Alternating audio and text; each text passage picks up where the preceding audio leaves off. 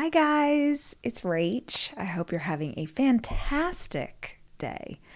And I hope you're ready to talk about love, relationships, what it means to have intimacy, what it means to pursue partnership with another person in a healthy way.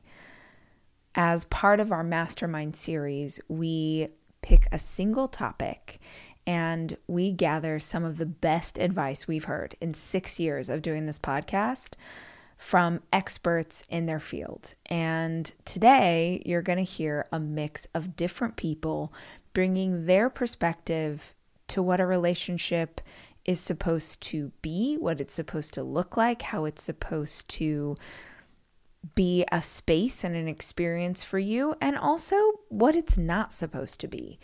But you're going to hear all kinds of ideas and wisdom. And as always, if you want to hear the full conversation, go back and listen to that episode. But I hope that this gives you some food for thought on what it means to be in love and what it means to love yourself well. Because you are the only relationship that you're going to have forever. So as much as you pursue growing and taking care of your partner and loving each other more deeply, I hope you also flip that script on yourself and bring that same intentionality to the relationship you have with you. So this is today's Mastermind episode, and we'll be back soon with more conversation. Hi, I'm Rachel Hollis, and this is my podcast. I spend so many hours of every single week reading and listening to podcasts and watching YouTube videos and trying to find out as much as I can about the world around me. And that's what we do on this show. We talk about everything, life and how to be an entrepreneur. What happened to dinosaurs? What's the best recipe for fried chicken? What's the best plan for intermittent fasting? What's going on with our inner child? How's therapy working out for you? Whatever it is my guests are into, I want to unpack it so that we can all understand. These are conversations. This is information for the curious. This is the Rachel Hollis Podcast.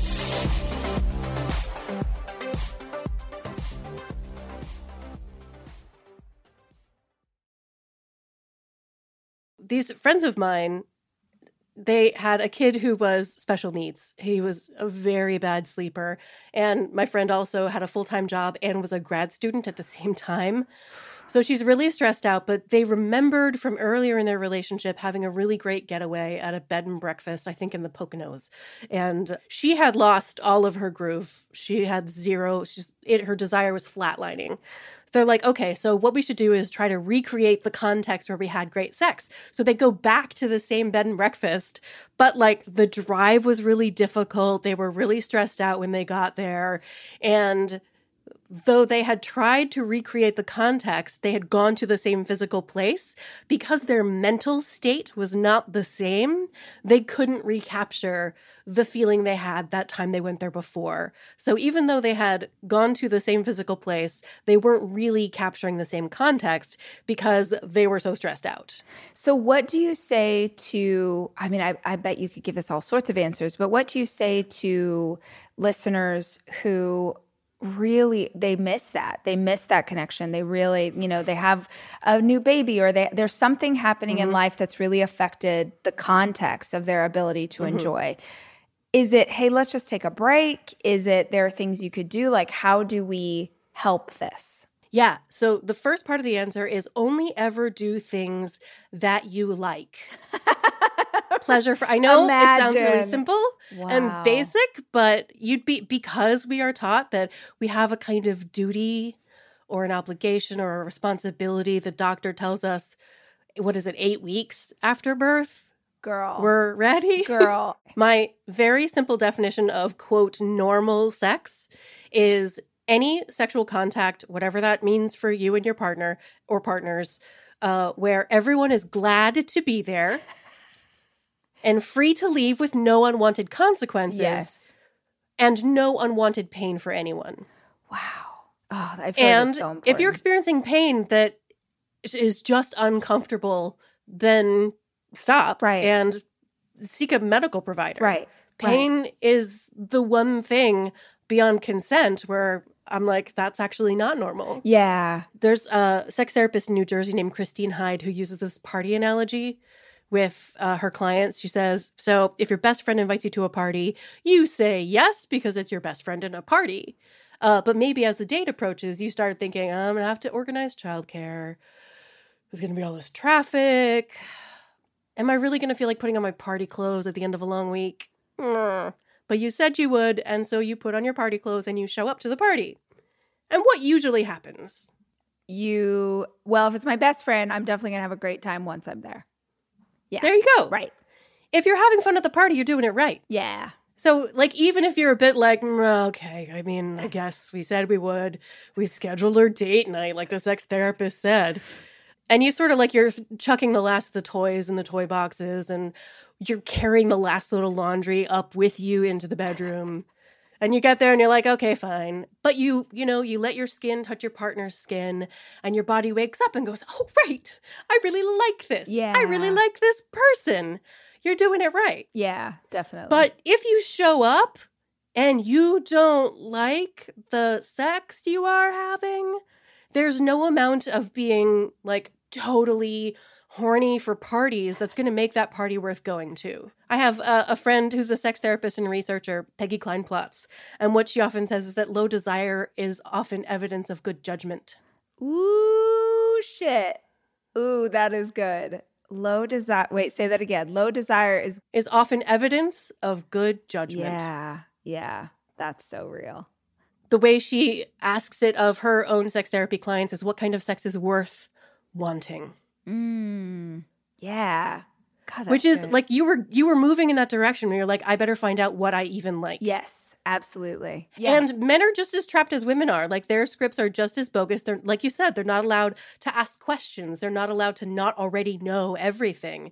You know that like county fair game where you take a hammer and you hit the thing and the thing goes up and hits the bell, ding, and that means you're a man? Yes. The strength tester? Yeah.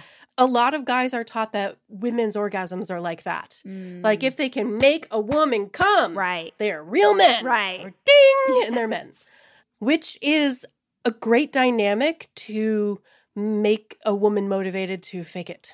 Ooh, yes. Because if his sense of personhood, his value as a man is contingent on your body doing something, and your body's like, not today, man. I'm pretty tired and stressed out and I just don't have it today, but you really need it apparently, so I will just give it to you and we can be done here. Stress and body image, those are the big, almost universal two things that hit women's breaks in particular. So when you have body self-criticism and somebody is looking at or touching your body, everything you imagine they see, everything you imagine they feel activates those self-critical thoughts. And do self-critical thoughts about your body activate the accelerator? Or do self-critical thoughts activate the brakes? The brakes for sure. Yeah. So if you are activating self-critical thoughts at the same time that you are doing sexy things, the brakes are just going to be on, and that's going to prevent you from becoming more aroused, from experiencing more pleasure, and usually getting to orgasm. So if you train yourself to not activate the brakes, to not have those self-critical thoughts, they're going to come floating in because we live in a culture that still not only rewards us for conforming with the culturally constructed aspirational ideal, but punishes us when we don't conform to the culturally constructed aspirational ideal. And so we're afraid that if we accept our bodies as they are, somebody out there is going to come and get us and yell at us and be like, how dare you love your body exactly the way it is? How dare you not try to change your shape and size? So it takes practice. I often recommend people do the mirror activity where they stand naked in front of a mirror and write down everything they see that they like. And the first time you do it, it might be like your kneecaps. Yep. It might be like your spirit because you can see it in your eyes or your eyebrows or any one thing. But you keep doing it every day. You look at what you like. And this will gradually build up you'll be able to see your body clearly without the distorting cultural lenses of what my sister calls the bikini industrial complex. Right. That really wants you to conform to one specific body type and says that if you don't fit that body type, then you literally should be ashamed of yourself. Yes. And you are not allowed to access pleasure. So the more you're like, actually, my body's a frackin' miracle. And what an enormous gift that is the one thing I have on the day that I'm born that I will still have with me on the day that I die. Hooray. It's going to make being on top and being seen precisely as you are not hit the brakes and even actively stimulate the accelerator. Yeah, for sure. So my mission, my whole purpose, my reason for being alive on earth is to teach people to live with confidence and joy inside their bodies. And for me, confidence is knowing what is true about your body and mind, your culture, your brain. So knowing about the dual control model, knowing about arousal non-concordance, knowing what gets you to orgasm, if orgasm is a thing for you. And joy is the hard part, because joy is loving what is true, knowing what's true, loving what's true about your body, loving what's true about your, let's face it, real screwed up culture, loving what's true about your brain and your mind, loving what's true, even if it's not what you wish were true, even if it's not what you were taught is supposed to be true. When you approach a partner with confidence, loving what's true about you, and joy, loving what's true about you, that does make it a lot easier for them to approach you with confidence and joy, for regardless of whatever ways that you don't completely overlap with their expectations about what a partner is supposed to be. It's easier for them to love those things if you already do. But man, is it easier if you hook up with someone, if you meet somebody and you're getting to know them more and more, if it seems clear to you that they don't have to overcome some kind of bias or preconceived idea or any notion that you're like going to be a status symbol for them instead of being like a full person. If you're getting together for a long-term relationship, if you're getting married, like the idea is till death do us part. You are signing up for decades of changes in their body shape and size, in their personality, in their ability, in their illness and pain. The book I'm currently writing, my next book, is about sex and long-term relationships, so this is on my mind a lot. Yeah. So you're looking for someone who has already done a lot of the work of overcoming this stuff. You want them to be able to match you in your having overcome all these messages we were taught about who we're supposed to be as sexual people rather than who we truly are. You're also looking for someone whom you can build strong trust with. So trust is being willing to bear a cost for someone. Ooh, okay, wait, break that down for me. So trust is knowing that if you bear a cost for someone else's well-being, you will both gain in the long term.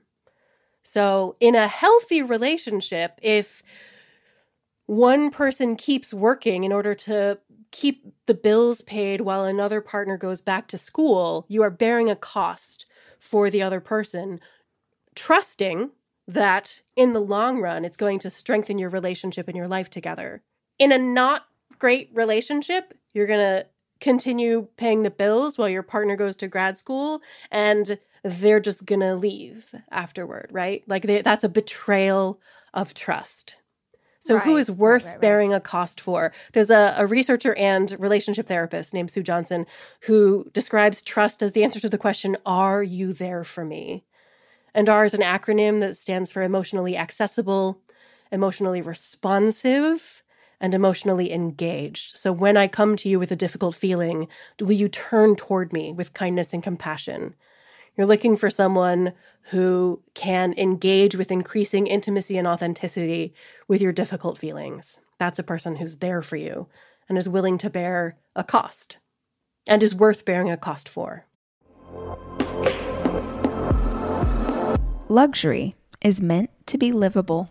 Discover the new leather collection at Ashley with premium quality leather sofas, recliners, and more, all built to last. No matter how many spills, scuffs, or pet-related mishaps come its way, the leather collection at Ashley is made with the durability you need for the whole family. Shop the new leather collection at Ashley and find chairs starting at $499.99 and sofas at $599.99. Ashley, for the love of home.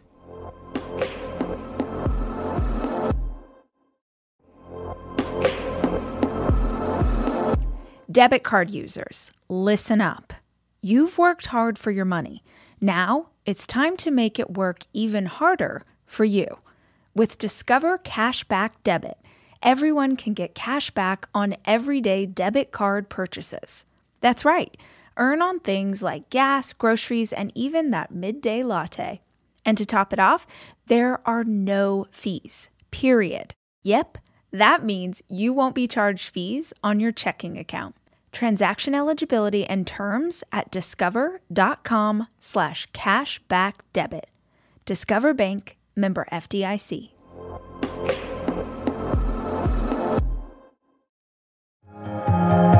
This was really important for me on like so many levels. This idea of like showing them how to love each other, because I didn't grow up with that.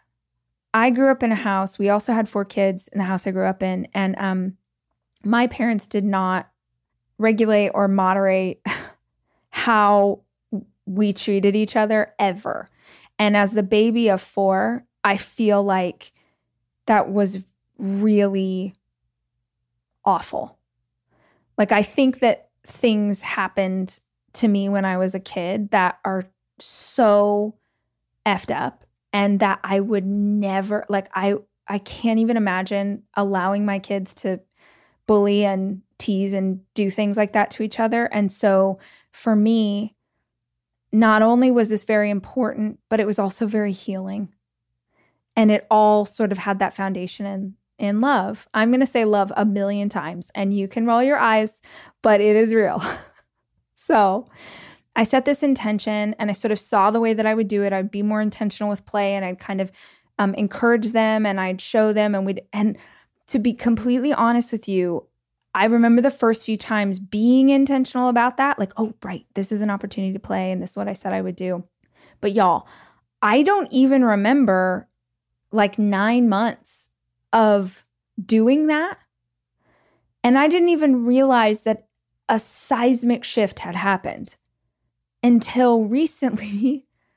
I was reviewing a notebook. I think you guys have heard me say this a lot. Like, I go back and I look at my old notebooks every once in a while. I'm kind of like, okay, well, what's happening? And what was I talking about a year ago? And how are things going? And how are things different? And this was one of them.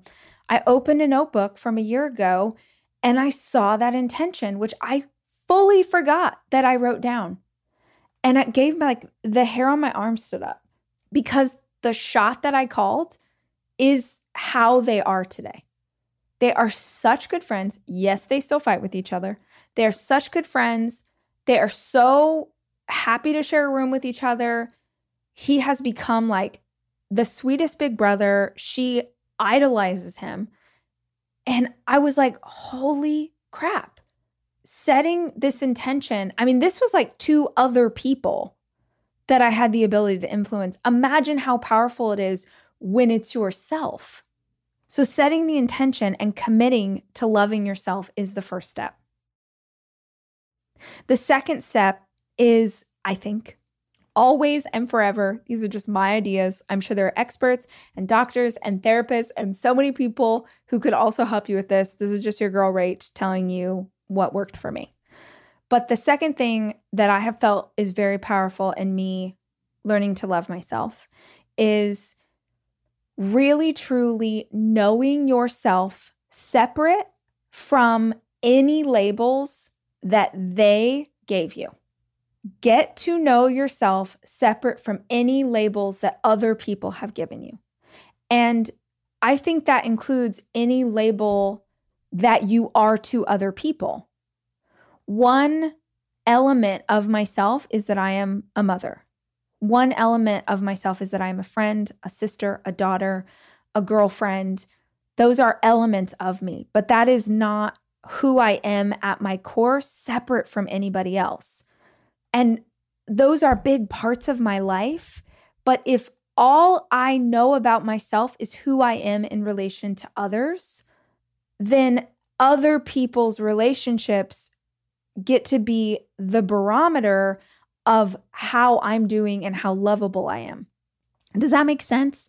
Like, if you identify yourself first and foremost as a daughter, let's say you have a very strong connection with your parents and you identify yourself as a daughter, and you have parents who are manipulative or mean, or maybe they have their own broken journey that's having them affect you in certain ways, the way they feel about you as a daughter will absolutely trickle down into the way that you feel about yourself. So it's important that you know and love who you are, completely removed from anybody else. And I realize in retrospect that a lot of the things I struggled with for a very long time was looking in the mirror and having a cognitive dissonance between who I knew I am, who I knew I was back then, and like what I was seeing in the mirror, because I was trying to live into other people's ideals of what I should look like. We experience these moments where the people around us either outright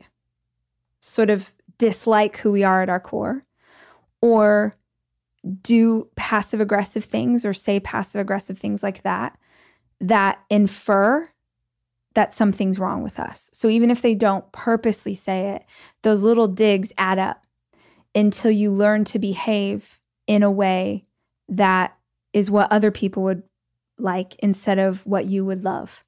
And it's not surprising to me that the most love I've had for myself is since I became single, because it was how I was able to get space and freedom to learn who I was, good and bad, right? And to really work on falling in love with myself. Because then when I came into a relationship or I came into dating someone, I came in as myself.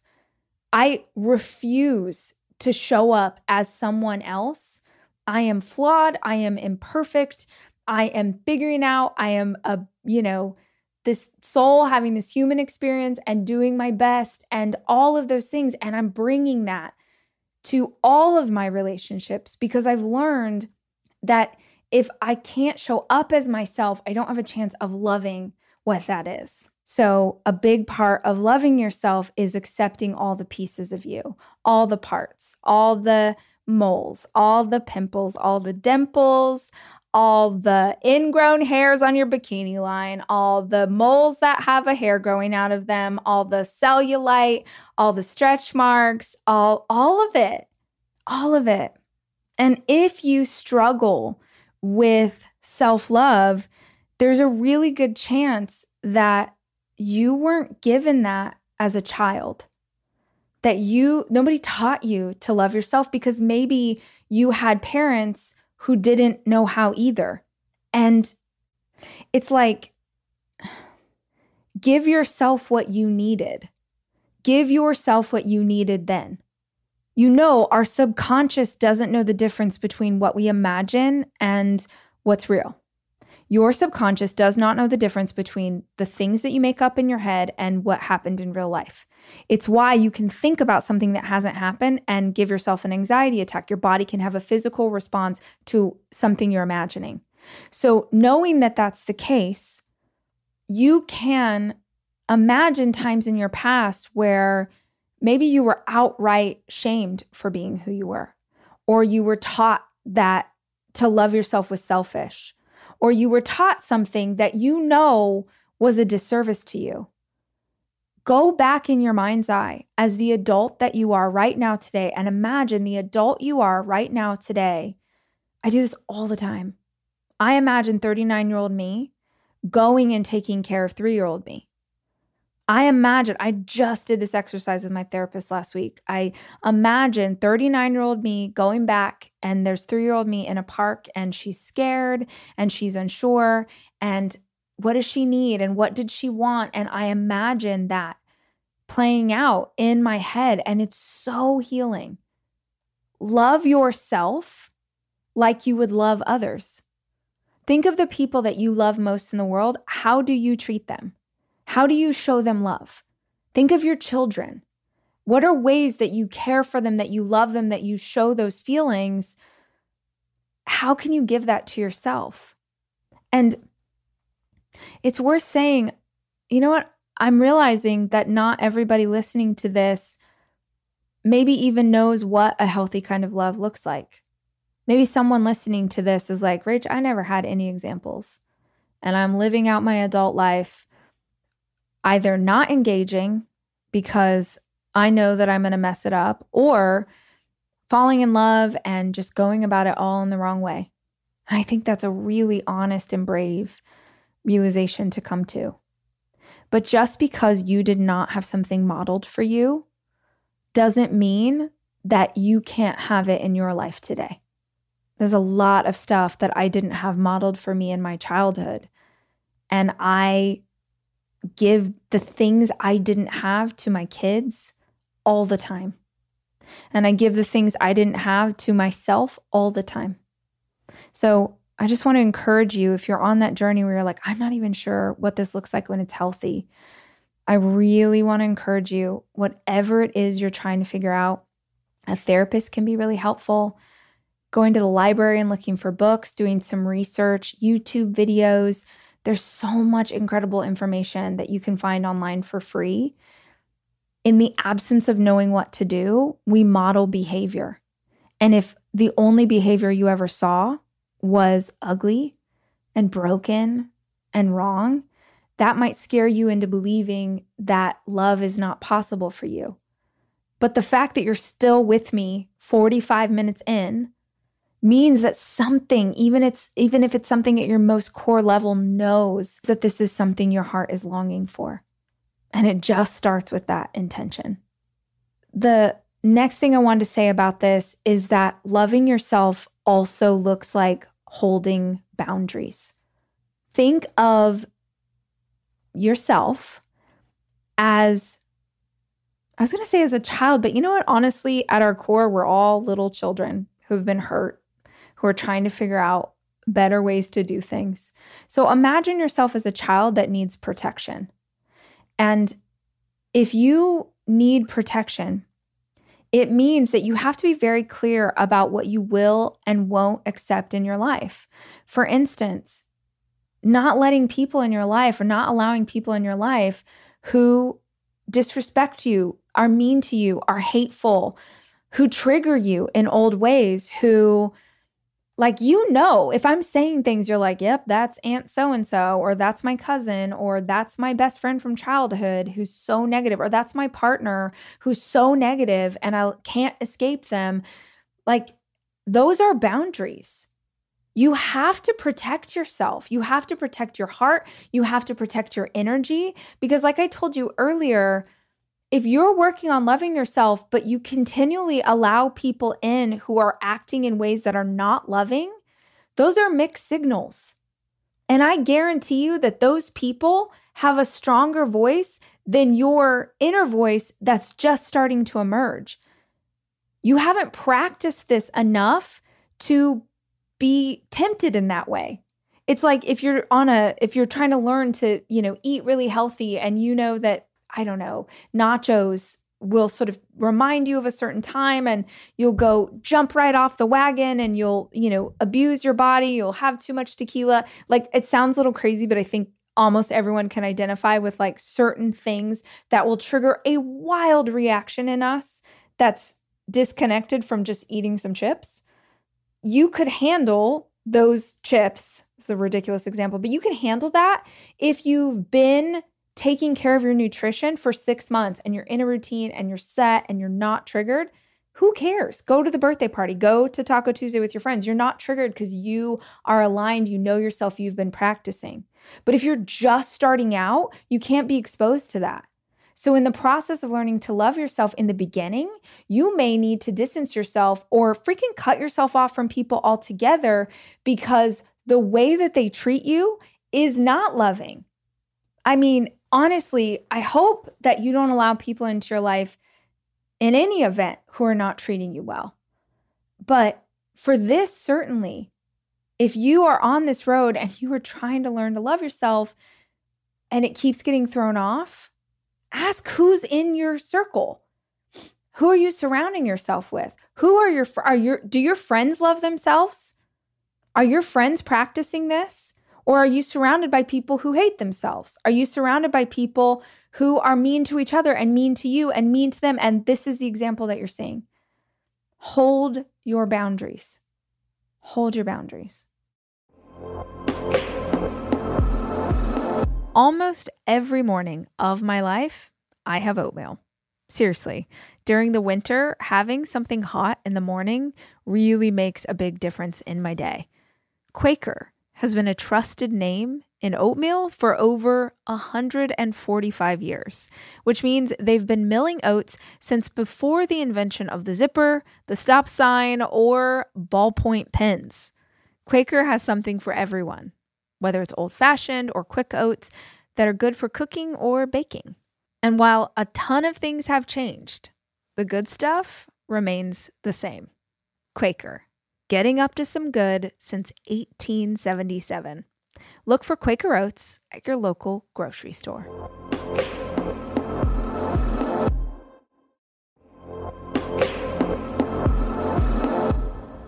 Guys, no two listeners of the show are exactly alike, which means that no two vacations you take are going to be exactly alike either.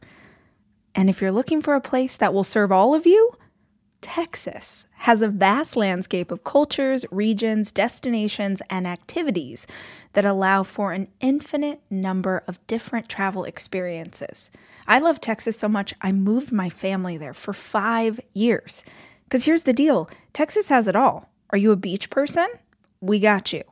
If you love a rugged vacation, not my jam, but there's plenty of campgrounds, hiking trails, and state parks galore. My favorite part about Texas? The food. It is the thing I miss the absolute most. Whether you love barbecue or Tex-Mex or just want to be in cities that take their food very seriously. You can enjoy live music, visit internationally recognized art museums, and check out thrilling cowboy experiences. Visit traveltexas.com/getyourown to get the only trip to Texas that matters.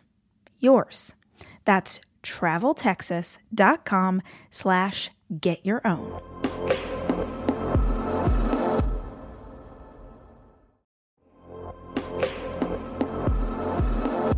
To me, being healthy is really grounded in nutrition. Honestly, what I eat and what my kids eat is super important to how we live our lives. It's why I love a company like Thrive Market. Because Thrive Market carries brands with the highest quality ingredients and sourcing methods. They restrict hundreds of ingredients across their food and cleaning categories. So when I go online and I use their on-site filters, I can figure out exactly my lifestyle needs and trust that what I'm getting from Thrive Market is what I want to take into my body.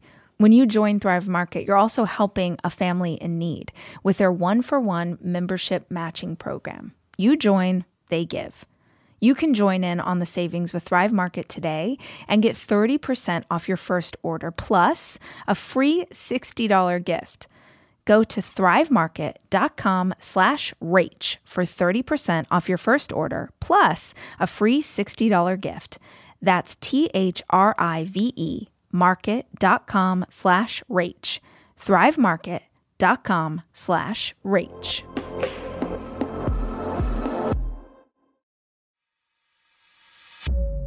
I had been in this on and off relationship for 5 years, and I was in the middle of an argument with the woman whose name was Carol, and I suddenly had this, I don't know where it came from, but I had a realization that this wasn't our 500th argument. It was our 500th version of the same argument.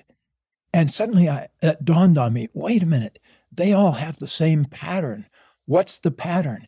And I realized the pattern was that one of us would not be telling the truth to the other one about something important.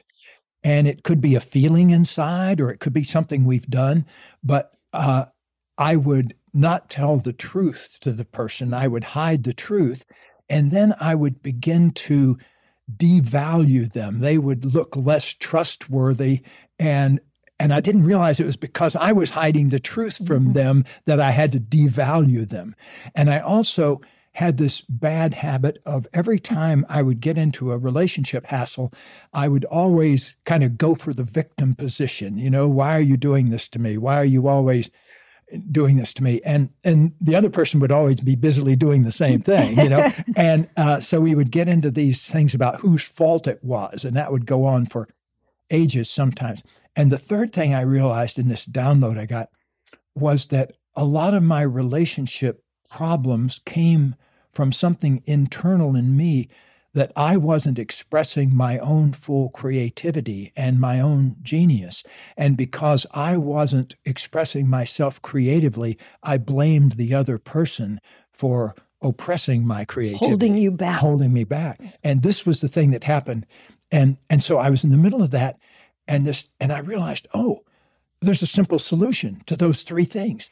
One is always tell the truth about everything in your relationships.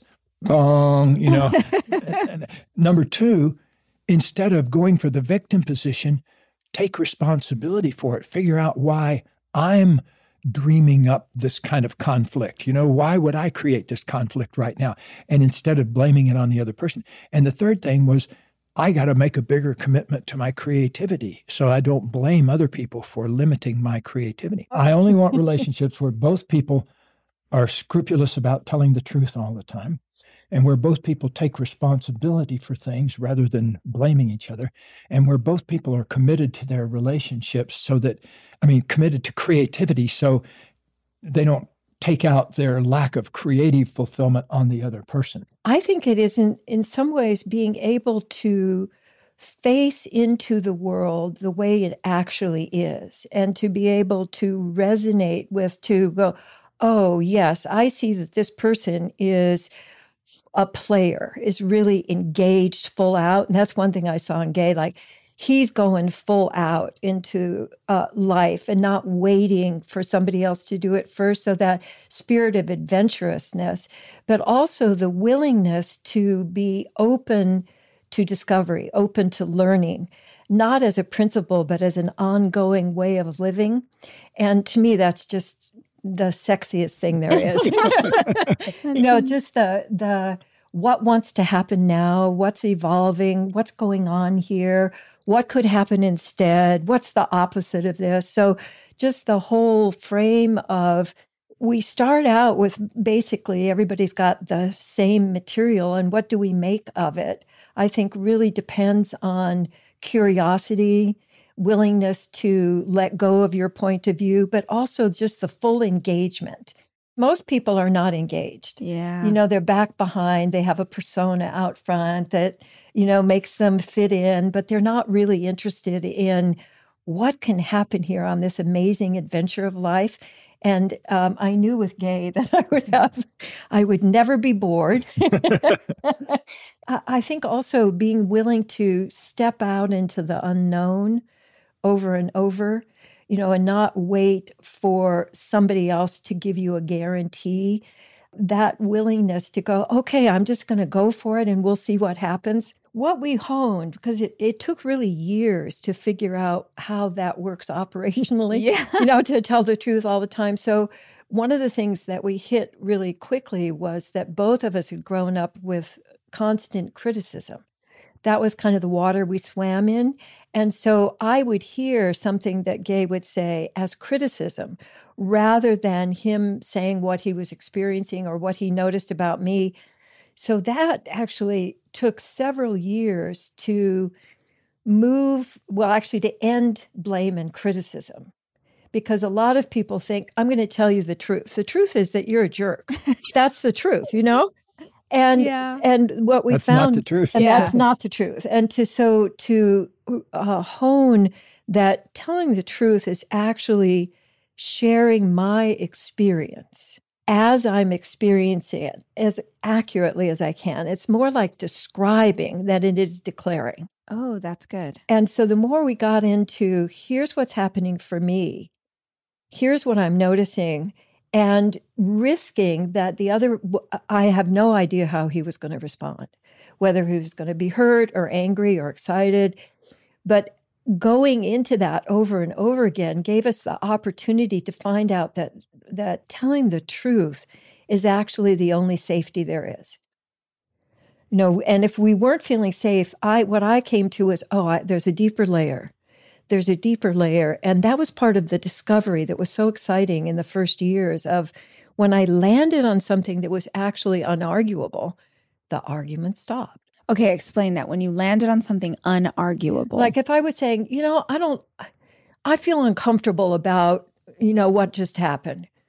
And that would create argument. But if I went down to, when you said that, I felt my face got hot and I started having some racy thoughts. And I realized I got afraid that you were going to leave me. So that following down to what was most deeply true always had to do with me, never had to do with him. And he can't argue back because this is your experience. Right. Yeah. He can't say your face didn't get hot. Right. Yeah. Although in my practice, I had one couple who came in and she said, he said, I've been feeling really sad lately about what's been going on in our relationship. And he said, no, you haven't. And I went, That doesn't happen very often, though. Yeah, when somebody does say something that's absolutely straight on, like I'm scared or I'm angry or I'm sad, the other person never argues with that. Mm-hmm. They have the opportunity to drop down into a level of authenticity themselves. Not everybody takes that opportunity, but that does happen. And when it happens, it's real magic because often here's a kind of a strange thing that I learned after doing marriage and relationship work for a few years.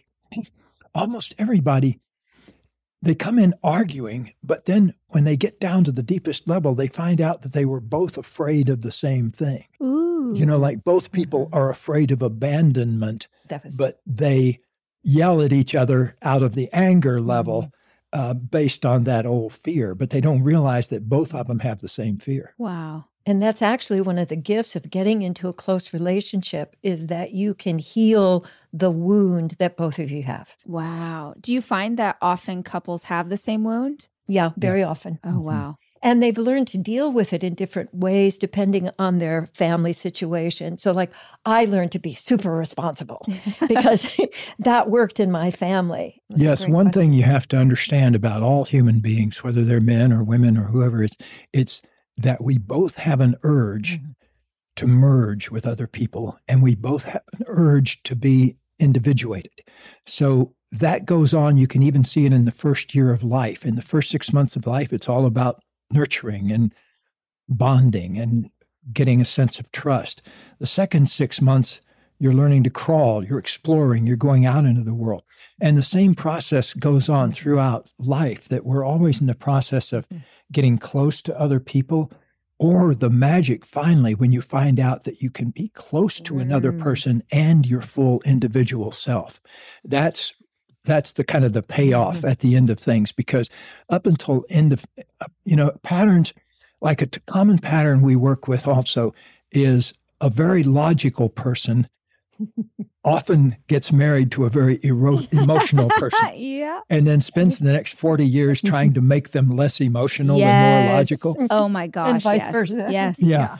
And so what you have to do is at some point wake up to those patterns, just like I woke up to that pattern before I met Katie. At some point you have to kind of shine a flashlight on that and say, oh, I see, I keep doing the same thing over and over again. And at that point, you have the chance of waking up out of the pattern and actually making a choice to say, okay, I want to be a fully evolved human being. I want to be able to be fully close to another person, and I want to be completely my own person too. And it's possible to have both of those things. It just takes a lot of work and dedication to both of them. That work, though, is really one choice at a time. Ooh, that's good. Yeah. And that choice, because we think, oh, it's so, right. How can I possibly get there? And the choice to interrupt a pattern and to do something different. So if you're a glommer, really likes to get close, to spend time alone without any input from anybody else, just, a little 10 minutes at a time, just seeing what occurs for me when I'm just by myself. What do I want? What do I enjoy? What do I want to choose? Because when Gay and I got together, I was like a surgical nurse. I could tell what he wanted before he knew what he wanted. But before he would say, "What do you want?" And I go, and I didn't actually know how to know what I wanted. It was that fundamental. And so really just making choices like, what do I want to eat? Where do I want to go? What do I want to read? Rather than when, oh, sure, honey, rather than doing the, oh, sure, just those one choice at a time really begins to shift and to give you a sense of confidence of, oh, that one worked out, or, oh, I see that didn't quite work. So I make a little adjustment or I inquire more deeply. So it can be fun, not hard work. Because I think one of the big mythologies about relationship is, oh, It's hard. have your Marriage fun is now, hard because work. compromise. Right. And we've found that that's just bunk. I think that's just an excuse for not taking responsibility for having what you want and asking for what you want and navigating that. All relationship squabbles contain a race to occupy the victim position. That's it. One person stakes out the victim position and say, Katie, you're making me miserable. If you would only stop doing X, Y, and Z, I'd be a lot happier. And the other person, of course, isn't say, oh, they don't say, you're right. I am ruining your life. They don't. Let me stop ruining your life. Yeah. What the other person does is they say right back. Well, if you hadn't done QRS before I did XYZ, we wouldn't be in this situation. So and all my friends think so too. Yeah. Well, that's the next level. It's when you start gathering evidence. Yes. You say, none of your friends would like to tell you what a bitch you are, but I need to inform you. Right. But back to underneath every argument is that race to occupy the victim position, which involves disowning responsibility. And what people need to realize is that two individuals actually make 200% responsibility. This idea blew my mind. Yeah. One person is 100% and the other person is 100%. But there's a delusion that people, one person is 50 and the other person is 50 and they make 100. And that's erroneous because you're an individual. The partner is a full evolved individual. And if the person steps out of that realization and says, you're making me miserable, they're going below the line of taking full responsibility. The only way out of situations like that is for both people to own it and say, okay, why am I creating this argument right now? Rather than it's your fault. Yeah. What am I feeling? What's missing in me that's causing me to have this kind of argument with you? And what is there to learn from this? Because people mistake responsibility for blame or burden. But what we've discovered is that when you take responsibility, you're actually reclaiming your creativity. Because we're always creating, but it's mostly unconscious. And the pattern of I'm the victim here, and that's what I'm committed my creativity to, is proving I'm the victim.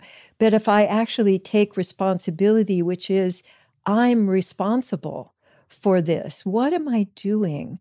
That whole getting curious about looking at the result and saying, how am I contributing to this? What just arose? Oh, that reminded me of my interactions with my brother. And I just popped right out of my mouth. Oh, okay. And underneath that, what I really want is. So you start realizing that responsibility is intimately tied to creativity. Well, it sounds to me like we need y'all to explain your definition of creativity, because this sounds so much deeper and richer than what I'm going to go paint. I'm going to go write. I'm going to take a photograph. Right. Yes. Creativity sounds like everything. It is. Yeah. Yeah. Yeah. And it goes into how you live every moment of your life. Like Katie is a wonderful chef, and I love to watch her make food because it's like watching Picasso paint or watching Leonard Bernstein create a symphony or something. she touches everything, and it's like everything gets its little bit of love as she's making lunch. And so she's expressing her genius through that way. But she can also sit down and write a poem or do other things too. So creativity, you need to think of it almost like life energy. It's that juice that makes us feel alive. Yes, well, projection is the action of attributing to somebody else something that's true for you. There's classic examples of it all over the place, but how it works in relationship is it's part of a 3-step unconscious process that goes withhold, withdraw, and project. And how it works is a person will withhold something, like I'm feeling hurt and don't share it, or I'm feeling angry, I'm scared and I haven't shared it. So I withhold something. And the act of withholding takes you out of that 100% relationship, because now you've decided the other person is not worthy to know the real you. Yes. You devalue them. You begin to project onto them that they don't care about you. And it's simply based because you haven't shared that. And they don't have anything to care about because you're hiding the real you. I think that culture is every organization's most valuable asset. That will be yours. It won't be her. It won't be your husband. It won't be your books or your website. It'll be your culture inside this company. And that's a bit of a buzzword right now, but it is absolutely true. 30 years in this organization, if I have any expertise, it's around how do you build a great culture. This adage that people are an organization's most valuable asset, you've heard that? Totally not true. It's bunk. You are not this company's most valuable asset. How you and you get along together, that is what makes this company rock. If you two can forgive each other, because she talks too much and you come to work too late, you get the point, right? If you can forgive each other, if you can pre-forgive each other, if you can trust each other, if you can understand what are her strengths and what are her weaknesses, and you can build complement, that is this organization's most valuable asset. That is your killer app. How the people work at this company, that's what will make you scale. So what is the role of leadership? Leaders create culture. Leaders are the linchpin in any organization with culture, because you create culture in every interaction. Every email, every text, every time you put somebody in BCC, don't use BCC. There's no reason for that, because then you create a suspicious culture. But leaders create culture in every interaction. Every time you walk from one building to the next or one cubicle and you're on your phone versus saying hi to someone, how's it going? You're creating or destroying culture. So you have to be very deliberate around the kind of culture you want. All your actions, behaviors, everything you say, every interaction, you're building culture. People don't quit their jobs.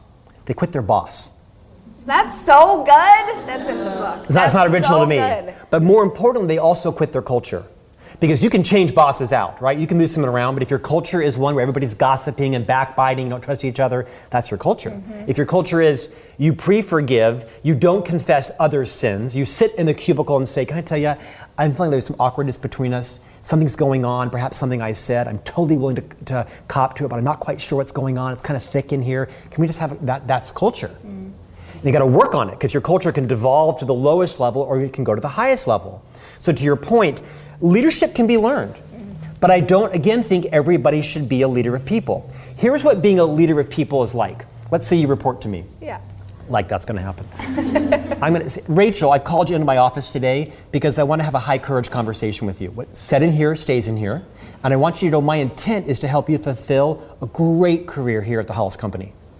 And there are some behaviors that I'm seeing you exist with the team members that are really causing you some problems. And if they don't correct, it's going to end up in you leaving the organization. I find that when you get the point, right? Like 4 times a day. It might even be so far as, John, I've called you in my office today because, like me, I've noticed that you might be breaking through your deodorant. It's hot in Texas in the summertime, I know, you're mortified. You get the point, right? And like me, sometimes I gotta switch up my deodorant because I break through it. I've noticed it a bit about you before anybody else does. I really have your best interest in mind. That's leadership. And any other conversation about your productivity, your abundance, your tardiness, your ability to collaborate, your ability to take credit, your ability to walk in and not say, my bad. Do not say that in front of me. Don't let it come out of your mouths. Walk in and say, we went to the concert last night. I had 4 beers. Okay, I had 6 beers. I took an Uber home. I overslept and I was late on my report. And I own it and I am sorry and it will never happen again. 100% my responsibility. Can I have a second chance? That's the kind of conversations that leaders are having. So all those can be learned. Mm-hmm. At the end of the day, though, that's easy for perhaps someone like me who's been doing it for 25 years. I do that all day long. It doesn't even faze me. But for some people, that's like a horrifying conversation to have any of those. And it might keep you up at night for 4 or 5 hours while your stomach is churning. If that's the case, leadership may not be the right role for you, because the biggest gift you can give someone on your team is to help them see their blind spots. We all have them. If I'm going too long, stop me. No, this is like my dream. We aren't as punctual. We're not as smart. We're not as creative. We're not as self-aware. Our breath doesn't smell as good. My wife says I'm not as funny as I think I am. But everybody's got blind spots. And the biggest gift you can give someone as a leader is to have the courage to sit them down and talk about them in private, not discuss them, perhaps role play them with Rachel or her husband. You get the point, right? That's the biggest gift you can give someone. Mm-hmm. Because what happens is most people have pansy leaders. Well-intended, but don't summon the courage to sit down and say, we need to have a conversation. I've seen this behavior 4 or 5 times in meetings. I don't know why, but you're really struggling with ever letting somebody else take the credit. Or you're just, everything's on your own hard drive. You've got to put the files in the server so everybody can access them, because you're not the only talented person in this organization. You've got to trust other people. It's those kind of conversations that you got to have. The problem is most leaders don't do that. Yeah. They sit down and they say, how am I doing? Oh, everything is great. I'm loving it. It's great. It's great. And then it's time for Rachel to call you in and say, I got a problem with Tim. What's going on over there? And then you wait 3 or 4 more months. It builds up. And then you do one of 2 things. You either lower the boom on Tim, and he never knew, and you devastate him, or you beat around the bush and you obfuscate, and then Tim walks out thinking everything's okay. So great leaders have a balance of high courage, but also high consideration, right? They have this diplomacy. I don't have that. I'll talk about anything with anybody. The biggest gift you can give your people is to sit down in a respectful way, have a straightforward conversation, and then lockbox.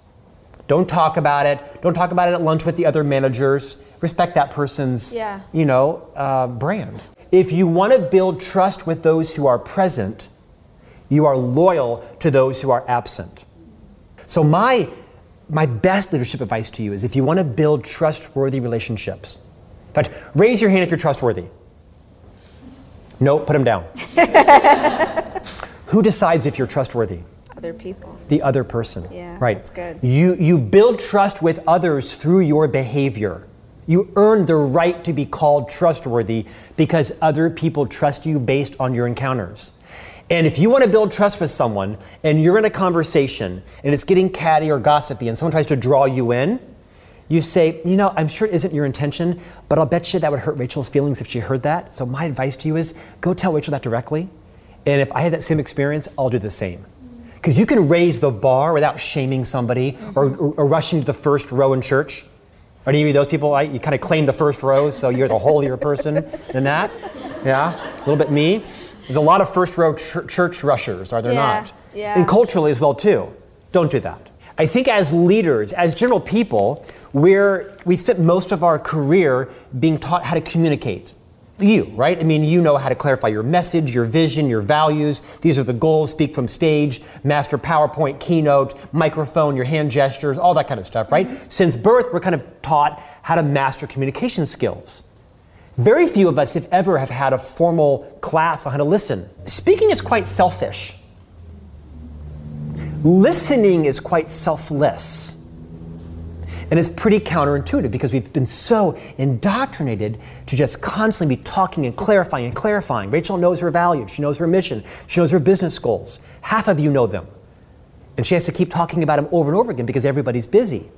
And so she's also enculturated to be speaking and communicating and persuading and influencing. In fact, you're probably in the persuasion and influence mode at home and at work 95% of the time. That seems right. But great leaders are great listeners, because you cannot show empathy, which is a leadership competency, if you're talking. And here's some great practice tips. The reason we're always talking is because we're usually on our own agenda. on our own timeline. Does that make sense? Your own field of experience. I'm listening to you talk, and I'm thinking, I wish you just would hurry up because if I was a girl, I dated him. I know how to solve that. Or I had that same business. Or you get the, I've already been there in life. If you would just stop talking, I can solve your problem. I'm on my timeline. I'm on my agenda, not yours. You with me? And it's often why we interrupt so much. I'll talk about that in a second. So here's what usually happens. I want you to tell me, we're going to role play, that your dog died. Don't add any more narrative, just tell me your dog died. My dog died. Oh my gosh, was there blood everywhere? Was it hit by a car? Was it horrible? Was it really upsetting? Did you actually hold it in your hands? What happened?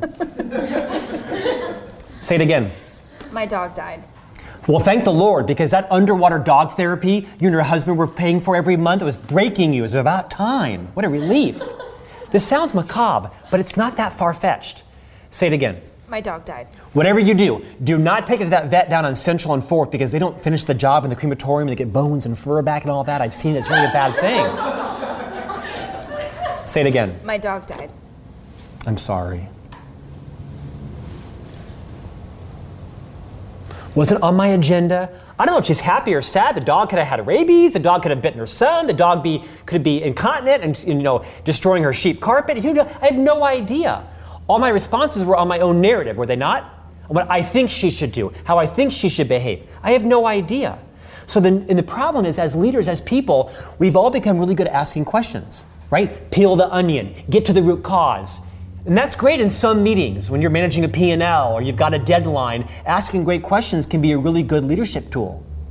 It also can be a horrifyingly selfish interpersonal tool because you're usually on your own narrative.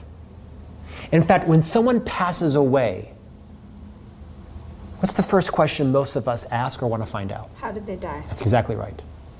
It doesn't matter. It matters to you. It doesn't matter to them unless they tell you. People will tell you what they need you to know.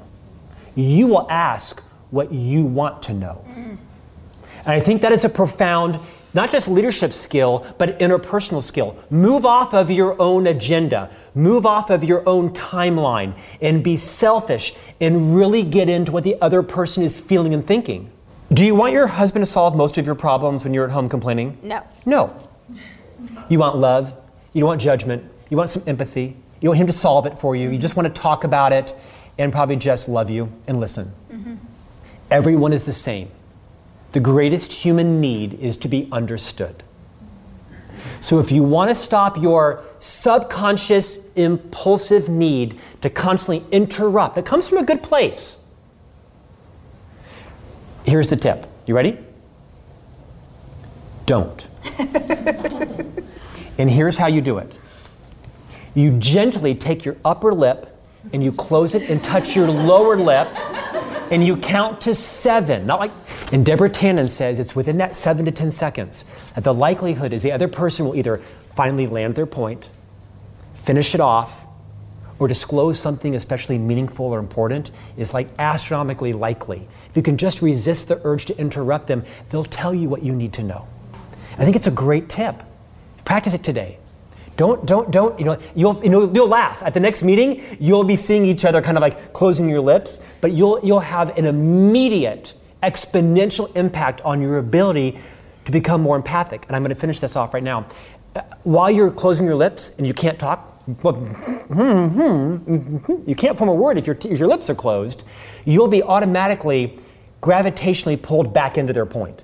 Your mind won't be wandering on your project or your email or my cufflinks or any of that kind of stuff. You'll be back onto them. And it takes some effort, doesn't it? It takes some effort to eliminate all the distractions and kind of get into what they're feeling, what they're saying. Because people aren't crazy. People just have mindsets that are deeply enculturated since birth. And your parents, your ministers, your principal, your teacher. And so people believe things for a reason.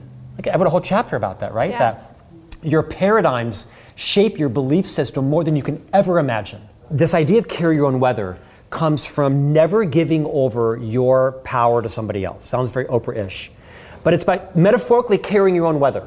That you don't allow other people's moods, insecurities, incompetencies to impact your own state of mind. You literally, metaphorically carry your own weather with you. I think vulnerability is not just a leadership competency. I think it's a human competency. I think for so long, all of us, me included, right? We have our exterior lives and our brands and the cars we drive and our image and our paychecks, and we build these profiles of ourselves. We all have been deeply enculturated in life to believe things that your parents taught you. My parents taught me that Catholic priests, doctors, and police officers always tell the truth and are always right. It's insane. I mean, but I was raised to believe that in a middle-class family in the 70s in Florida. Of course, police officers didn't plant evidence. Of course, Catholic priests always had good intentions. Can you imagine if I had to put those 3 things to the test? No. Can you imagine if I was ever called into the sacristy with a Catholic priest and believed fundamentally that everything they did was right and true? My life could have been destroyed. I have never once fired someone for lack of ability to do the job. I've never fired someone because they weren't really a CPA or they didn't have user interface. It's always because of their inability to get along with other people or to manage themselves. Every termination was because of lack of self-awareness, low self-acknowledgement, blind spots, and then their inability to correct it. And like the most brutal, high courage conversation, they could not walk out and change it. So I'm looking for self-awareness. I'm looking for, I want you to admit that you hog all the credit, that you're really struggling with, how to work people whose personalities are different than you. I want you to tell me what kind of people bug you. I asked that question. Tell me the types of personalities that really get on your nerves. When you found yourself at conflict with someone else, what's that like? And their ability to talk about it says so much about them. Now, most people are manipulating you because they realize they got to share a story and they got to save it by saying, but I learned so much from it and I'm on a growth trajectory, right? But I think really do less talking. Don't sell your company to them. Just, are they taking writing stuff down? My favorite question is, so what questions do you have? Oh my gosh, how many 6-figure people say, nope, that about sums it up. And I'm like, are you serious? Yeah. You don't have questions about the merger or the acquisition or the fact that our stock dropped 40% or our inventory or that our Italian office is being sued? I mean, really? Yeah. You have no questions? Right? So I try to talk a lot less because people will incriminate themselves. Mm-hmm. And the more they say, and I love to have team interviews, not 10-on-1, but like 4-on-1. And I make it as casual as possible. Most of my team members used to think I was a horrible interviewer because I was so casual, like, I'm your friend, everything is great. No, I'm lowering the barrier to entry. Let's have a beer, right? I lower it because I want to see the real you come out of the facade because everybody is faking it. And anybody can fake it for 90 minutes. Here's the next question I ask. In 3 weeks, what is it you're going to do that really pisses someone off here? Ooh, that's a good Because question. you're going to, and it's okay. I just want to know, what is it going to be? So I can help you get ahead of the curve. What's it going to be? You're going to get into some interpersonal conflict. What's it going to be over? So good. And if someone can answer, like, ask me that question. In 3 weeks, what are you going to do that's going to piss somebody off here? What am I not going to do? But I'm really aware of it. I tend to like to talk a lot, and I sometimes think that my ideas are always the best. And I've really grown around this by being very deliberate around talking less, and oftentimes waiting to be called on or being the last person to speak in the room, because a lot of other people's ideas can be just as great as mine and get results in a different way. And my job as a leader is not to turn them into my clones, but you get the point, right? Yeah. So I think you have to have a high courage conversation to say, Jim, we have talked about this issue several times now, and I don't know why. Perhaps you just disagree, and maybe I'm wrong, but the fact of the matter is I'm responsible for this culture, and it hasn't changed, and it can't continue anymore. So this conversation now is about getting you situated as best as possible outside of the Hollis Company, because Friday is going to be your last day. So now all of our conversations from this moment forward are going to be about how to get you safely situated outside the firm. Because your employment here is over. It's not discussable anymore. I don't want you to think that I don't care about you, because I do, that I care about you so much that I want you to succeed outside the firm, but it's not working here anymore. I think that we live in a society that creates this myth that we're all supposed to be perfect and that we're not supposed to make mistakes. And that is exacerbated times 1,000,000 if you're a woman. And I think that it is made so much worse by social media that shows us a idealized version of what it is to be a person and only shows us the highlights and never shows the mistakes. And also that we are in a culture that I think really there's sort of this subset that loves it when someone makes a mistake, like loves to gossip about it and loves to talk about it and loves to revel in other people getting it wrong. And that creates this sort of terror for a lot of people of trying anything, doing anything, being anything. And it's so much worse if you've done something where you've hurt someone that you really love. You've hurt someone that you care about. You've created this harm. And man, the vulnerability in her being willing to ask that question, I just want to honor it. Because I think that one of our greatest powers is to just be truthful. We still have that trauma from our childhood, from our past, from when we were 14 years old, where someone made us feel bad for what we'd done or who we are, and it's still in there.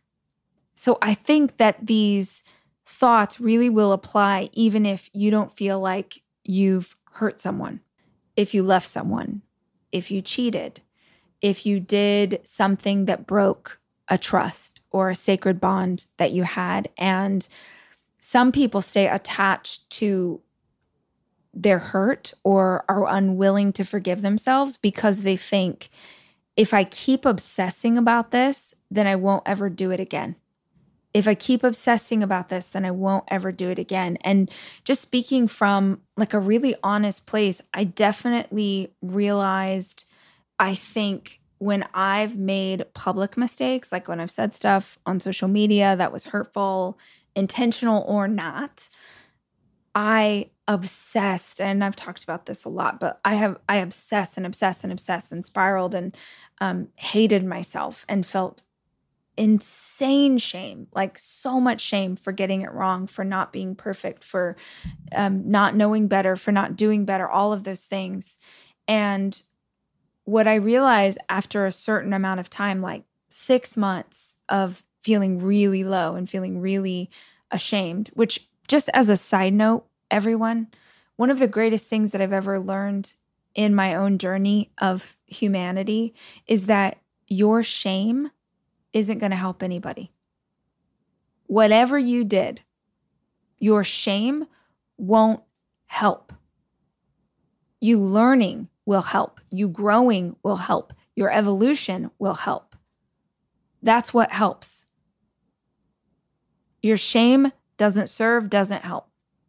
So for me, I realize the reason I keep obsessing over this and the reason I keep the self-flagellation and the self-recrimination and I just keep hating myself is because I think if I can just stay focused on this, then I won't hurt anyone again.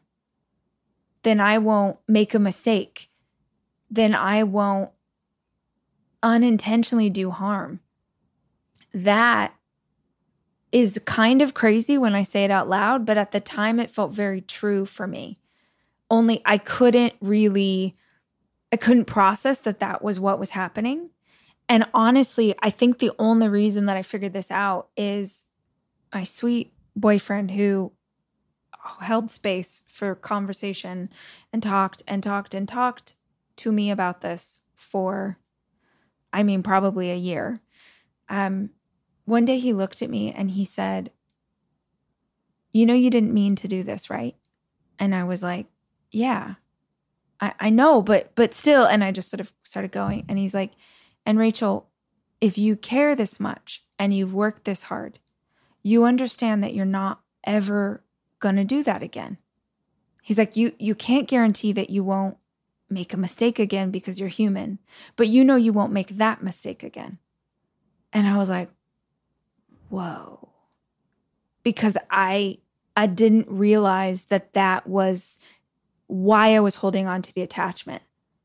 That if I could stay attached to this thing, then at least I wouldn't make the mistake again. Acceptance really is multi-layered. Accepting on the surface, accepting how it affected others, accepting why you did it, accepting just sort of all of those pieces. And when it's something that feels really life-changing, really bad, really earth-rocking, which I assume that it is because you called in and you asked this question.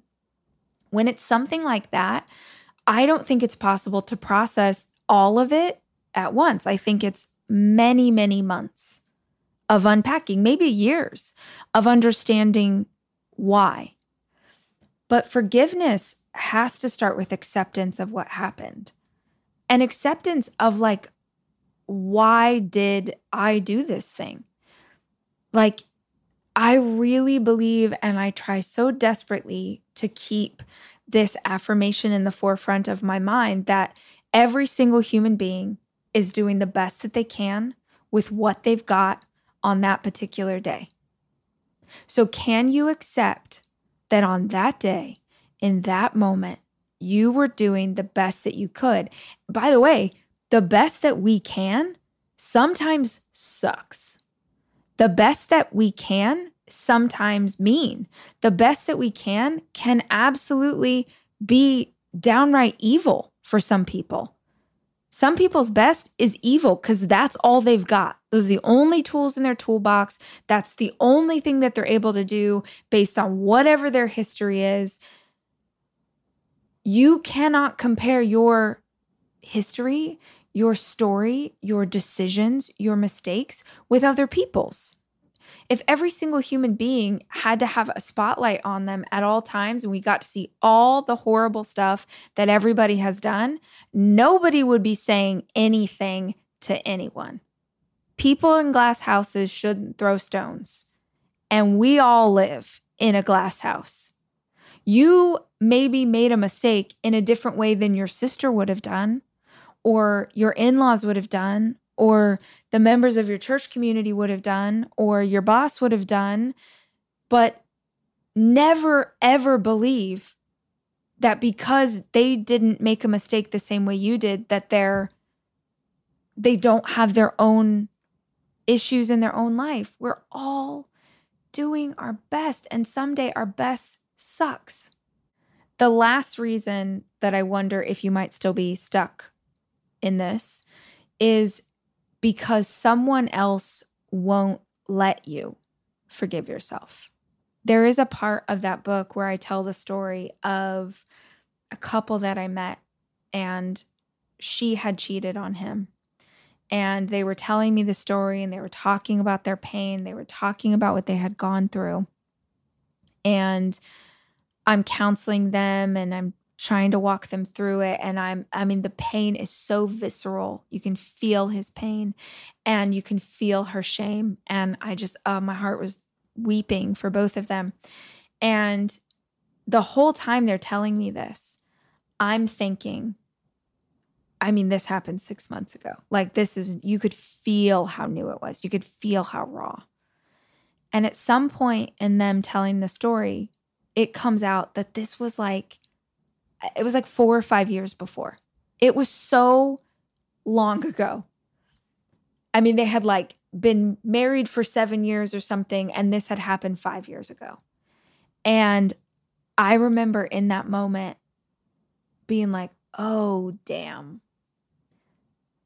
She can't forgive herself because he will not let her forget this. Let me say it again. She cannot forgive herself because he refuses to let her forget this. Every single time they get in a fight, he brings it up. Every single time he's frustrated with her, he finds a way to weave it in. Well, it's hard for me to trust you because of what you did. he is still regurgitating this pain as if it just happened to him yesterday. And by the way, in the same way that you are attached to not being able to forgive yourself, that husband was very attached to his pain for whatever reasons, right? Maybe it makes him feel safe. Maybe he's afraid of getting hurt again, so he wants to keep her in check. Maybe he secretly hates her for what she did and he wants to bring it up again and again. But all I know is that inside of this relationship, that man punishes her for this mistake over and over and over again. And she allows it to happen because she believes that that is what she deserves for the mistake that she has made. I'm not saying that you shouldn't feel immense sadness for what you did. But if you have done everything in your power to make it right, if you've made change, if you've gone to therapy, if you've talked it through, if you've apologized sincerely, if you are taking every single day, you're taking steps to live the right kind of life and do the right kind of thing, and you have someone in your life or many someones in your life who do not want you to forget the past mistake, you need to have every alarm bell in your head screaming at you, because this is not healthy. If someone says that they want to move forward, that they want to forgive what has happened and they want to move forward, then moving forward looks like finding a way to leave this baggage behind, not leave the past behind, not pretend that it didn't happen, but to say, I am choosing to move forward with you in spite of what has occurred, because I love you, because I believe in us, because I understand that you're human, because whatever.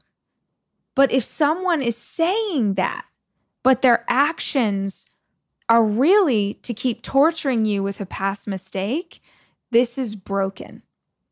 This is, you need to go see a therapist. This is, you need to have some real conversations about why you are still together. That is a serious red flag. So sometimes we think we can't forgive ourselves, but when we take a step back and look, it's like, oh, yeah, I can't forgive myself because my mom brings this up every time I talk to her.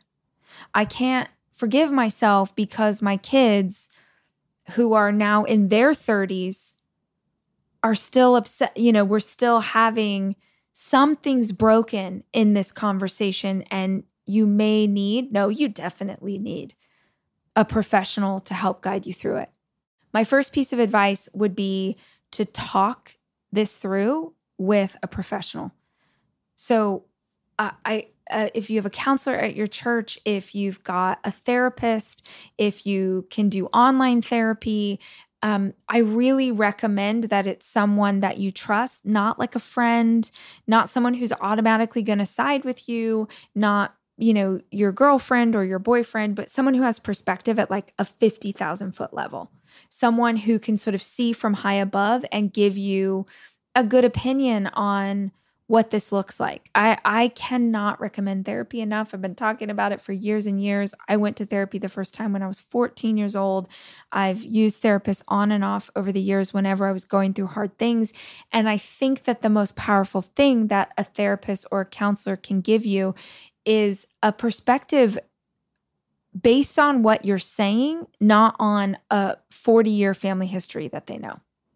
The second thing I'd love to encourage you to do is to find the lesson here. To find the lesson. I am going to use it as an example again because it's one of the things that was hardest to forgive myself for, which was putting a post on social media that was hurtful to people. And I mean, I've talked about this a million times, but finding the lesson in it, I think, took a minute, because what I kept swirling around over and over and over was like, but I didn't understand that what I was saying was hurtful, and I didn't mean to hurt anybody. And I kept obsessing over that idea.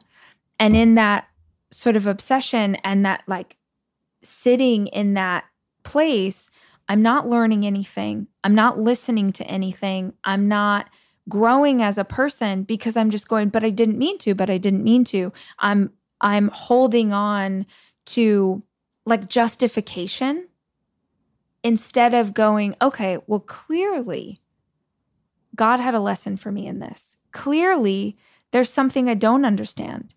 And clearly there was no way that I could really grasp it on a greater level if I didn't do work. I had more work to do. I still have more work to do. I mean, I think that's what I've understood in that process. It's been a year and a half now. What I understand now is that, I'm going to spend the rest of my life learning these lessons. The last piece of advice I wanted to give you is to consider affirmations. Affirmations, I think, are really powerful as a tool to remind ourselves where we want to go and to remind our mind what we want to focus on. Because in these instances, you have been practicing the habit of self-hatred for so long that you will very easily slip back into it. So you need something else. You need a North Star. You need something, in yoga, they call it a drishti. It's the point of focus that keeps you from falling. If you're doing a balancing move, like if you're trying to hold balance in a yoga pose, they ask you to find a small point in the room and focus on it. And if you focus on this point in the room, then you can easily keep your balance. And I think an affirmation can be that for you. So the affirmation that you can build is about what you need, right? Maybe your affirmation is, I have faith in who I am and the decisions I will make in the future. I have faith in my heart. Or maybe your affirmation is, I know that I am a good person and that I do good in the world. Whatever makes sense to you, because only you know your story, that's what you build an affirmation around. And you can Google best affirmations for self-healing or best affirmations for forgiving myself. You're going to find a ton of examples that you can use one of those or come up with something on your own. But you just remind yourself, like one of the most powerful affirmations I think that we can have as human beings is, I want to feel good. That's it. I want to feel good. I want to feel good. If I keep coming back to that alignment, oh, right, I want to feel good. I am telling my spirit, I'm telling my brain, I'm telling my heart, I'm telling all of us together, this is where we're headed. And so we want to make decisions that help us to live out that truth. Those are my pieces of advice on how to forgive yourself. The Rachel Hollis podcast is produced by me, Rachel Hollis. It's edited by Andrew Weller and Jack Noble.